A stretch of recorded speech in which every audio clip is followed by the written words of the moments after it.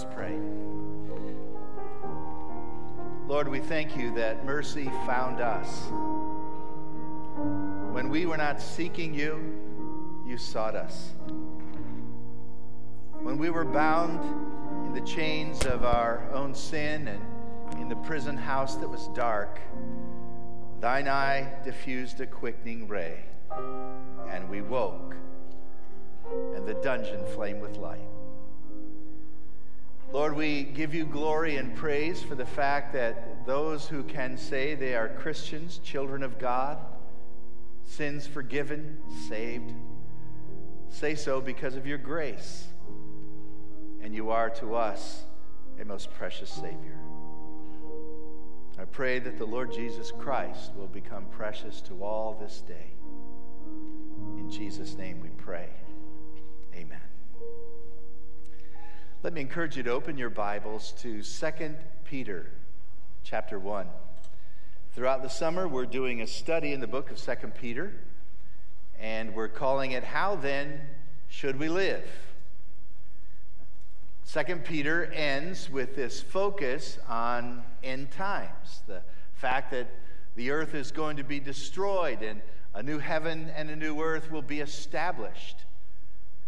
And then ask the question, because of these things, in light of these things, what manner of people ought we to be? How should we live in light of eternity and the soon return of our Lord? So it's a good question to ask. It's a better question to answer. Answer with a life that lives in obedience and devotion to the one who saved us and to the one who has redeemed us. I want to read the first 4 verses of 2 Peter chapter 1. If you would follow along in your Bible, 2 Peter chapter 1 and verse 1. Simon Peter, a servant and apostle of Jesus Christ, to those who, through the righteousness of our God and Savior Jesus Christ, have received a faith as precious as ours. Grace and peace be yours in abundance through the knowledge of God and of Jesus our Lord. His divine power has given us everything we need for life and godliness through our knowledge of him who called us by his own glory and goodness. Through these, he has given us his very great and precious promises, so that through them you may participate in the divine nature, having escaped the corruption that is in the world caused by evil desires. We'll stop our reading right there. As we go over those first 4 verses again, we notice that the word precious is used 2 different times. Precious. If you would count the English occasions of the word precious in the NIV, New Testament, you would find about 11 occurrences. 5 of those are in the book of the Revelation. And they talk about precious stones or precious jewels that are used to make up the wonderful kingdom to come, the city of God. The other 6 occasions of the word precious are all found in Peter's writings, 1st and 2nd Peter. Precious. I have to admit to you that the word precious is not one I use very often. Because in America, at this time in our culture, the word precious often means adorable, right? And it's just not a word I use a whole lot. But we do use it sometimes. For instance, if a person has a beautiful little dog, you know, and it's kind of cutesy, it's adorable, someone might say, oh, that's precious. The dog is precious. I have a different view of dogs, but some people think indeed they are precious. Or a little child who's a bit precocious, you know, and at the dinner table is asked to say a prayer, so they start out with the Lord's Prayer, Our Father, whose name is Art in heaven, you know. And people say, oh, that's just so precious, you know, they didn't get the words right, but it's adorable. And then I read my Bible, and I see the word faith and promises, and I think, are these adorable? And what I don't realize is I've taken a common definition and inserted it, wrongly so, in the biblical text. What you have to do when you study the Scripture is to find out what the words actually mean. What was their intended meaning? So behind the word precious, and this is consistent in the New Testament, you have a definition more like this: something that is extremely rare or very important. Now, we do talk about time that way, don't we? I can't put that into my schedule. My time is too precious, too rare. I have to guard it. Or of something that is of great value, of high price. So a person gets a diamond ring and they're all excited about it, and that's a precious jewel. And we recognize it's got extreme value to it. Or sometimes we talk about a person being a precious friend. It's because we highly esteem that person for their character, for their love and support of us.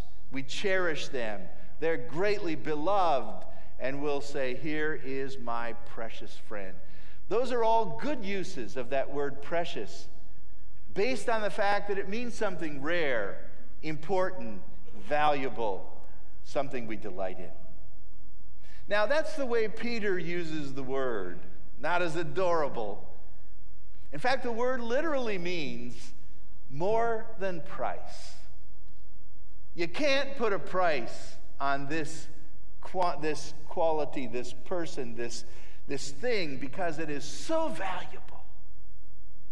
Now, Peter uses it almost exclusively, other than John in the book of the Revelation. How does he use the word precious? Well, notice he uses the word precious to describe our faith. That's 2 Peter chapter 1, and that should be verse 1. 2 Peter chapter 1, verse 1. So those who have believed in Christ have been given the righteousness of God, a righteousness not of our own making, but the righteousness received by faith. And Peter says, the faith you have is equally precious to the faith I have as an apostle. There are no different levels here in Christianity. In Christ, we're all on the same level. We've received the same precious faith. And here the Greek word simply means equal value.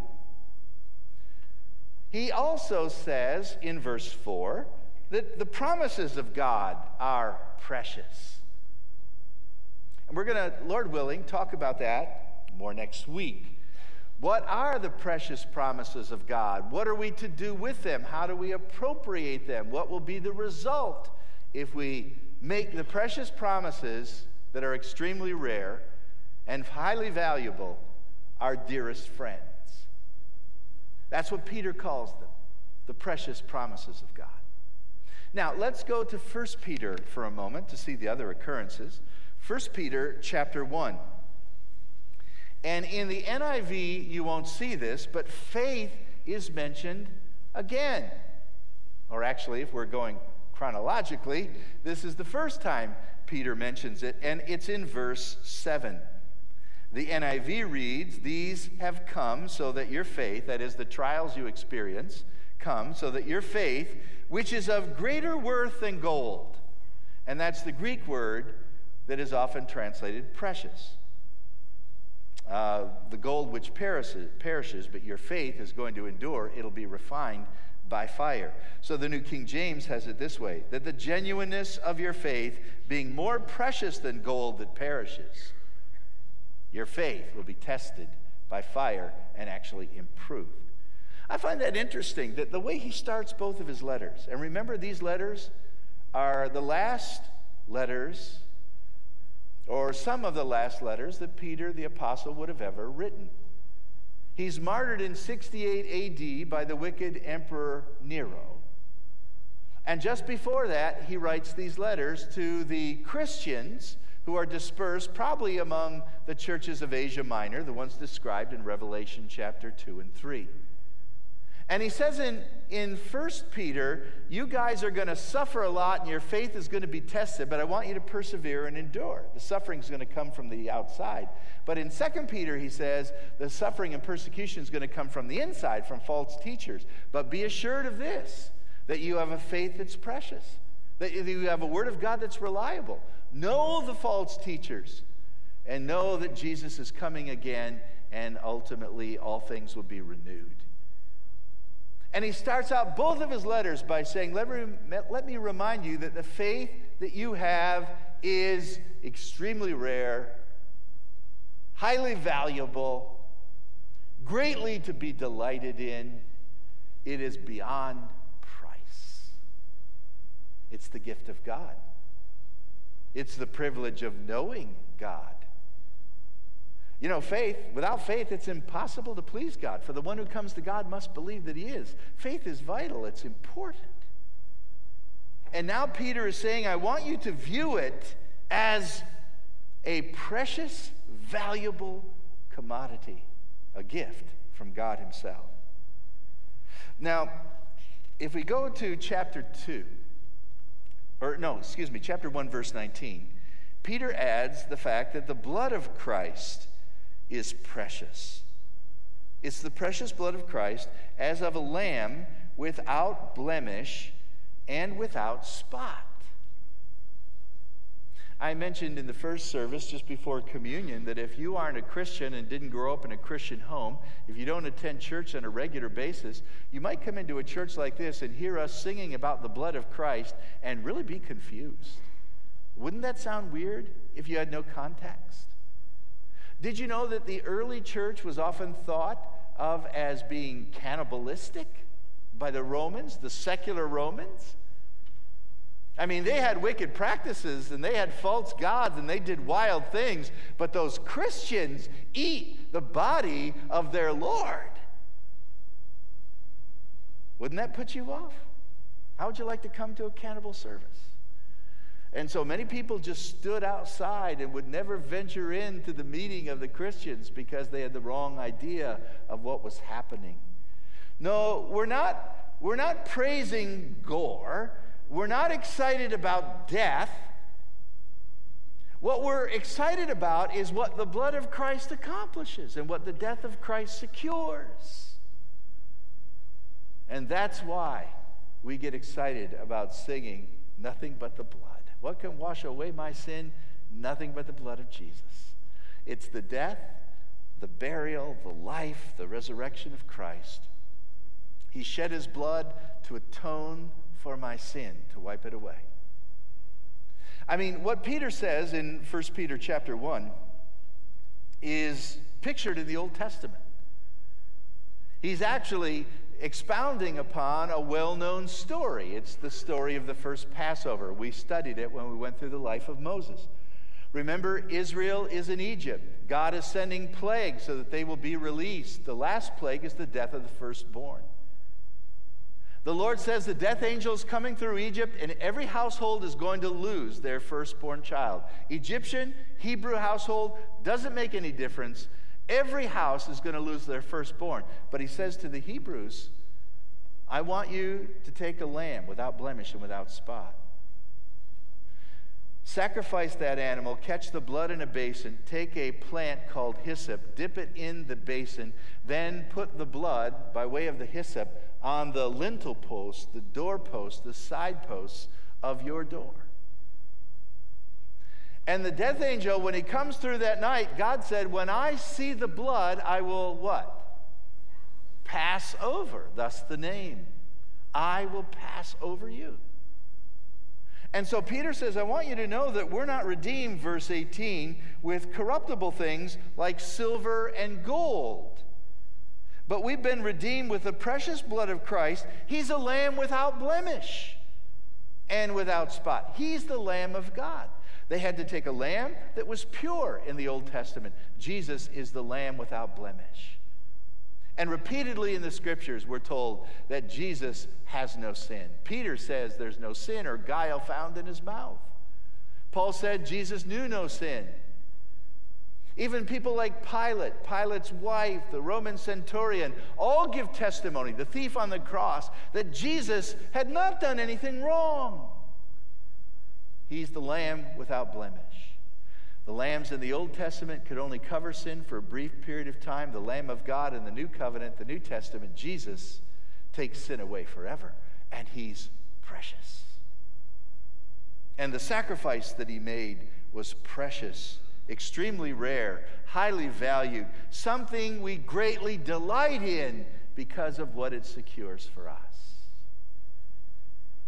Now, we get to chapter 2, and there is one other focus for this adjective precious, and it is the person, Jesus Christ. Look at chapter 2 and verse 4. And this is where Peter really gets excited. He says in verse 4, as you come to him, come to Jesus, he is the living stone, rejected by men, but chosen by God and precious to him. He says, now we're like living stones. We're built upon Jesus, the living stone. We're built into a spiritual house. We become a holy priesthood. We offer spiritual sacrifices to God. Verse 6, for the scripture says, quoting Isaiah 28, see, I lay a stone in Zion, a chosen and precious cornerstone, and the one who trusts in him will never be put to shame. Did you see that? The one who trusts in Jesus will never be put to shame. Now, verse 7, to you who believe, this stone is precious. He's mentioned the word 3 times, referring to Jesus. In verse 4, Jesus is the living stone. In verse 6, he's the cornerstone. In verse 7 and 8, he's a stumbling stone.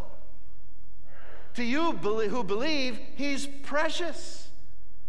To you who don't believe, you just jettison him off to the side. You throw him overboard. You kick him off to the side. You reject him.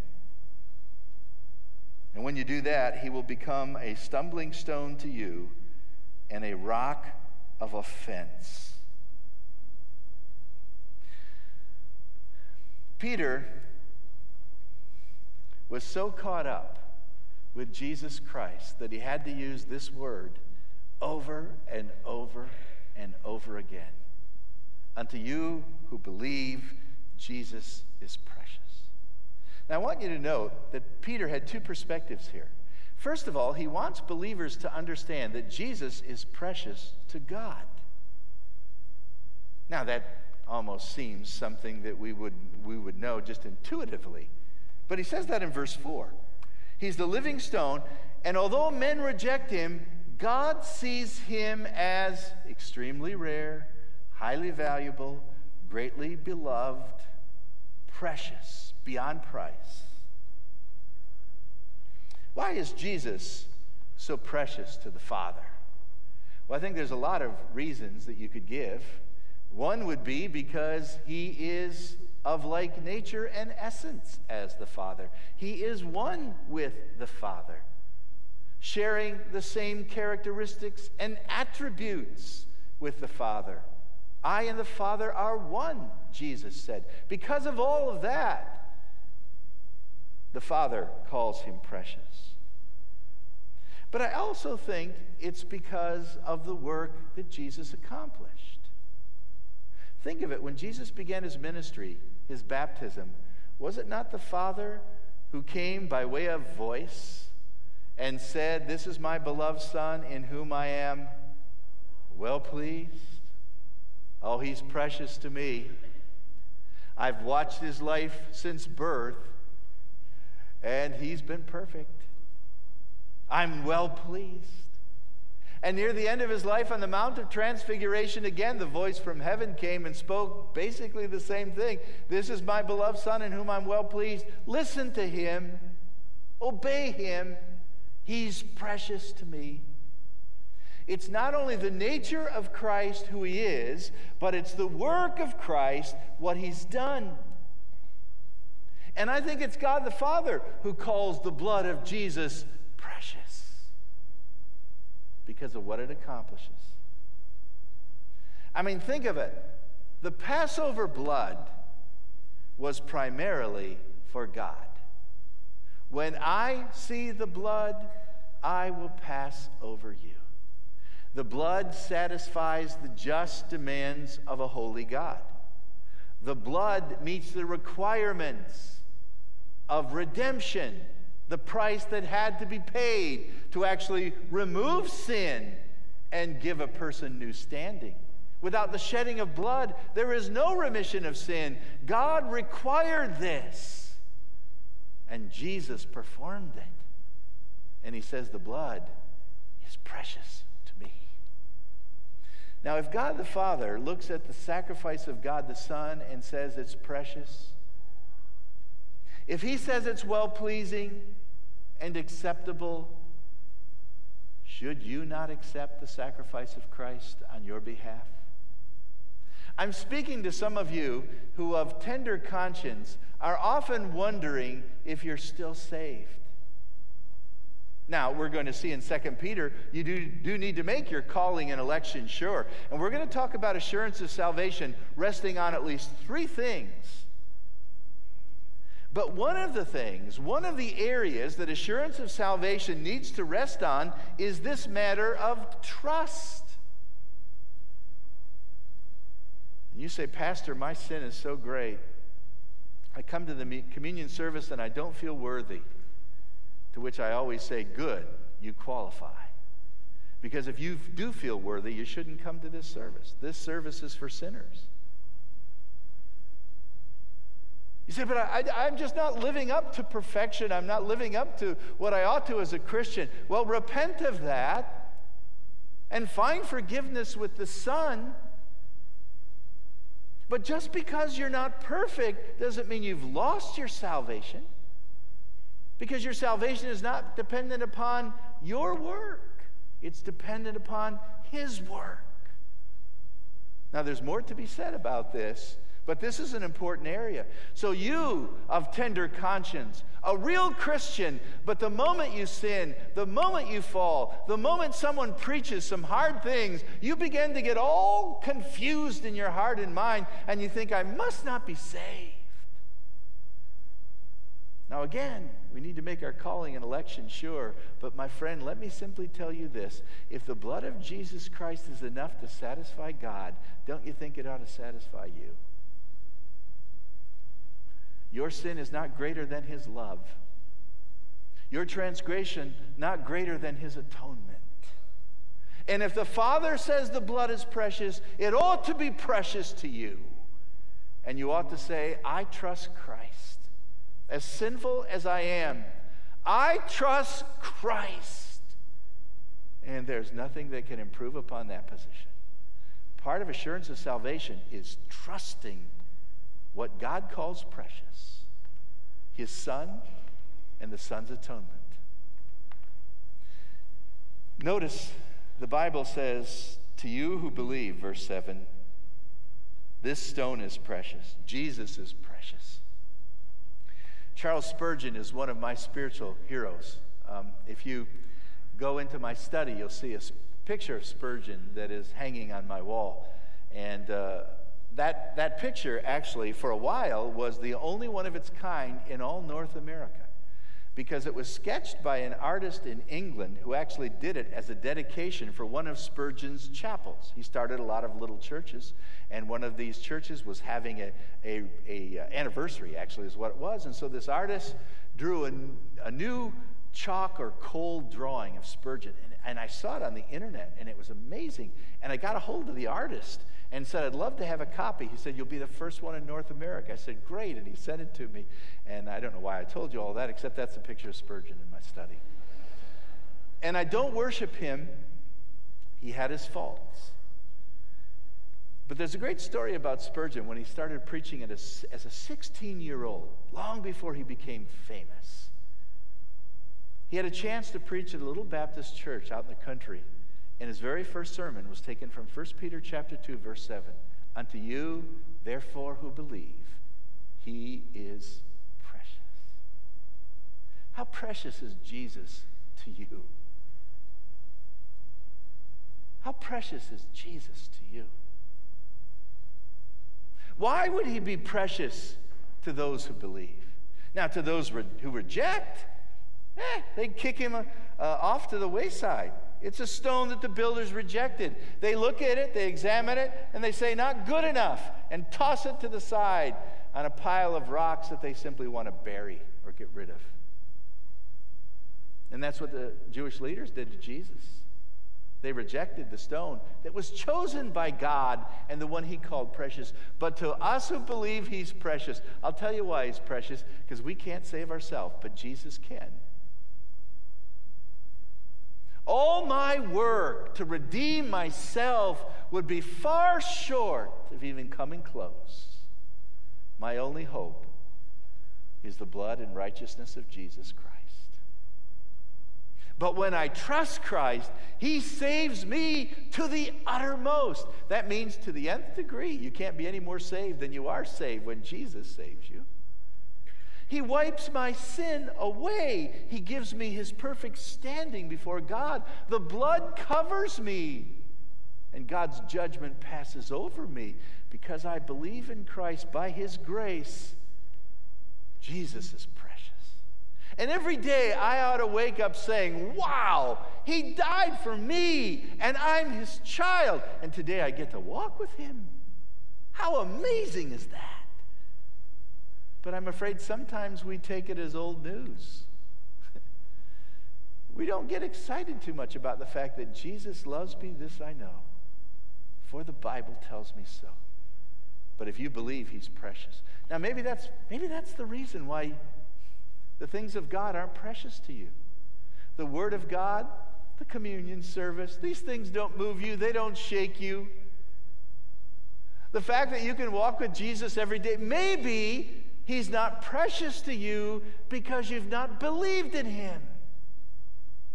Because unto you who believe, one of the marks is that you've believed, he becomes precious. Extremely rare, highly valuable, greatly desired. He is precious because, as it says in verse 6, if you believe in him, you'll never be put to shame. Shame's a big thing that we like to avoid, right?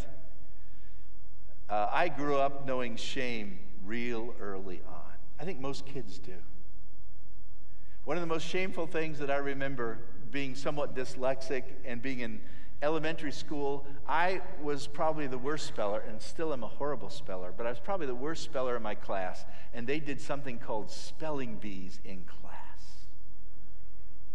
I don't know if they do them anymore, but they used to do them in Old Leggett Elementary School over there near Pontiac, Michigan. And what they would do is that they would call on you, they'd line up everyone on the side of the room, and then you would have to spell a word, and if you didn't get it right, you'd have to sit down. And I was almost the first who would sit down. And it was so shameful that I made jokes about it. That's what people do to try to get rid of the shame. I can remember one time telling the teacher I'm not going to get up because I'm going to be the first one back here anyhow, so I might as well just stay here. Made a big joke out of it, but deep down there was great shame. If I knew they were going to have a spelling bee, I would pretend I was sick and lie to my mom so I didn't have to go and experience the shame. You ever had anything like that in your life? Unto you, therefore, who believe, he is precious, and you will never be put to shame. Now that is thrilling. And I don't know what shame may be your worst enemy, but I do know this: the greatest shame of all would be to stand before God in your sin with nothing to cover it, to be exposed before God in your wickedness and no hope of life. But if you believe in Christ, you'll never be put to shame. That's a blessing. So you've got the precious blood, you've got this confidence of acceptance before him, and Jesus Christ is precious to you because he's the one who's going to give you victory. Think of it this way. Revelation chapter 12 says that the devil is the accuser of the brethren, and he accuses them day and night. Now, it may not be the devil himself, it may be someone who works for him, but do you ever have accusatory thoughts that come into your mind? Maybe about something you did do, maybe about something you didn't do, that brings shame to your life. You see, what the devil likes to do is that when you as a Christian do commit a sin, you don't live up to the standard of righteousness, you say something, think something, do something you shouldn't do, the devil or someone who works for him is right there to say, I can't believe you're a Christian, you did that. You ever had that thought? Shame on you. Well, you must not be a Christian. And you begin to think about that for a while. And the devil wants you to focus on your shame and your failure. And so you try to do better. Maybe he says that. You know what? You need to try to do better next time. That's how you can lift yourself out of this horrible, shameful condition. And so you try to work your way in acceptance before God, and the shame just gets deeper and the guilt stronger. The Bible says the devil is the accuser of the brethren who accuses them day and night before God. But they overcame him by the blood of the Lamb and the word of their testimony. Now, I think the best way to handle this, and this is going to really bring to you the wonderful preciousness of the faith that God has given to you, I think the way you need to respond to the devil is agree with him. Yeah, that's right. Agree with the devil. When he comes and he points some sin to you, I want you to say, you know, devil, I'm not going to argue with you. You're right. A Christian shouldn't do that. And I have failed and I've sinned before God. But there's a verse in the Bible, and here's the first thing you do. Gather some verses and know them in your heart and be prepared to quote them to the devil when he tempts you. That's what Jesus did. They overcame him by the word of their testimony. Be ready to quote the verses. So have verses ready and say, yeah, devil, I did sin. But the Bible says if we confess our sin, he's faithful and just to forgive and to cleanse from all unrighteousness. Use that verse on him. And then secondly, you overcome the devil by the blood of the Lamb. What does that mean? Don't try to be righteous before the devil in your own works. Accept the blood of Christ to cleanse you from all of your sin. That's what you need to do. And I guarantee you this, if every time you're tempted and you fall and the devil accuses you, if you go right to the Word and right to the blood of the cross, the devil's going to have to find a new tactic because the old one's not working on you, and you're getting stronger, not weaker. And you begin to revel in the one who died for you and is so precious. Unto you, therefore, who believe he is precious, because his blood cleanses you from your sin, because you'll never be put to shame, and because the accuser of the brethren can be silenced every time you rest in your wonderful Savior. And he's the one who lives in you, and he's the one who guides you, and so many other things. Unto you who believe he is precious. You know, salvation is free for us, but it costs God everything. And that's what this communion service is all about. I hope you go from this place free and praising God for a precious Savior. But remember, it cost him his life. There was a preacher who used to go down into the deep coal mines of England and preach to the miners there, the Cornish miners. He said, you knew you were getting through to a miner when you saw a white channel appear on their face.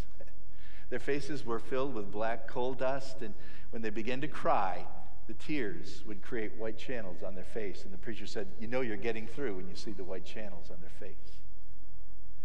He finished, the workers went back to work, and he was on his way back up the elevator to the surface. He didn't want to get lost, and so the foreman was taking him back to the elevator, and he thought he would buy up the time, make good use of the time. So he said to the foreman, what'd you think of the message? And the foreman said, too cheap.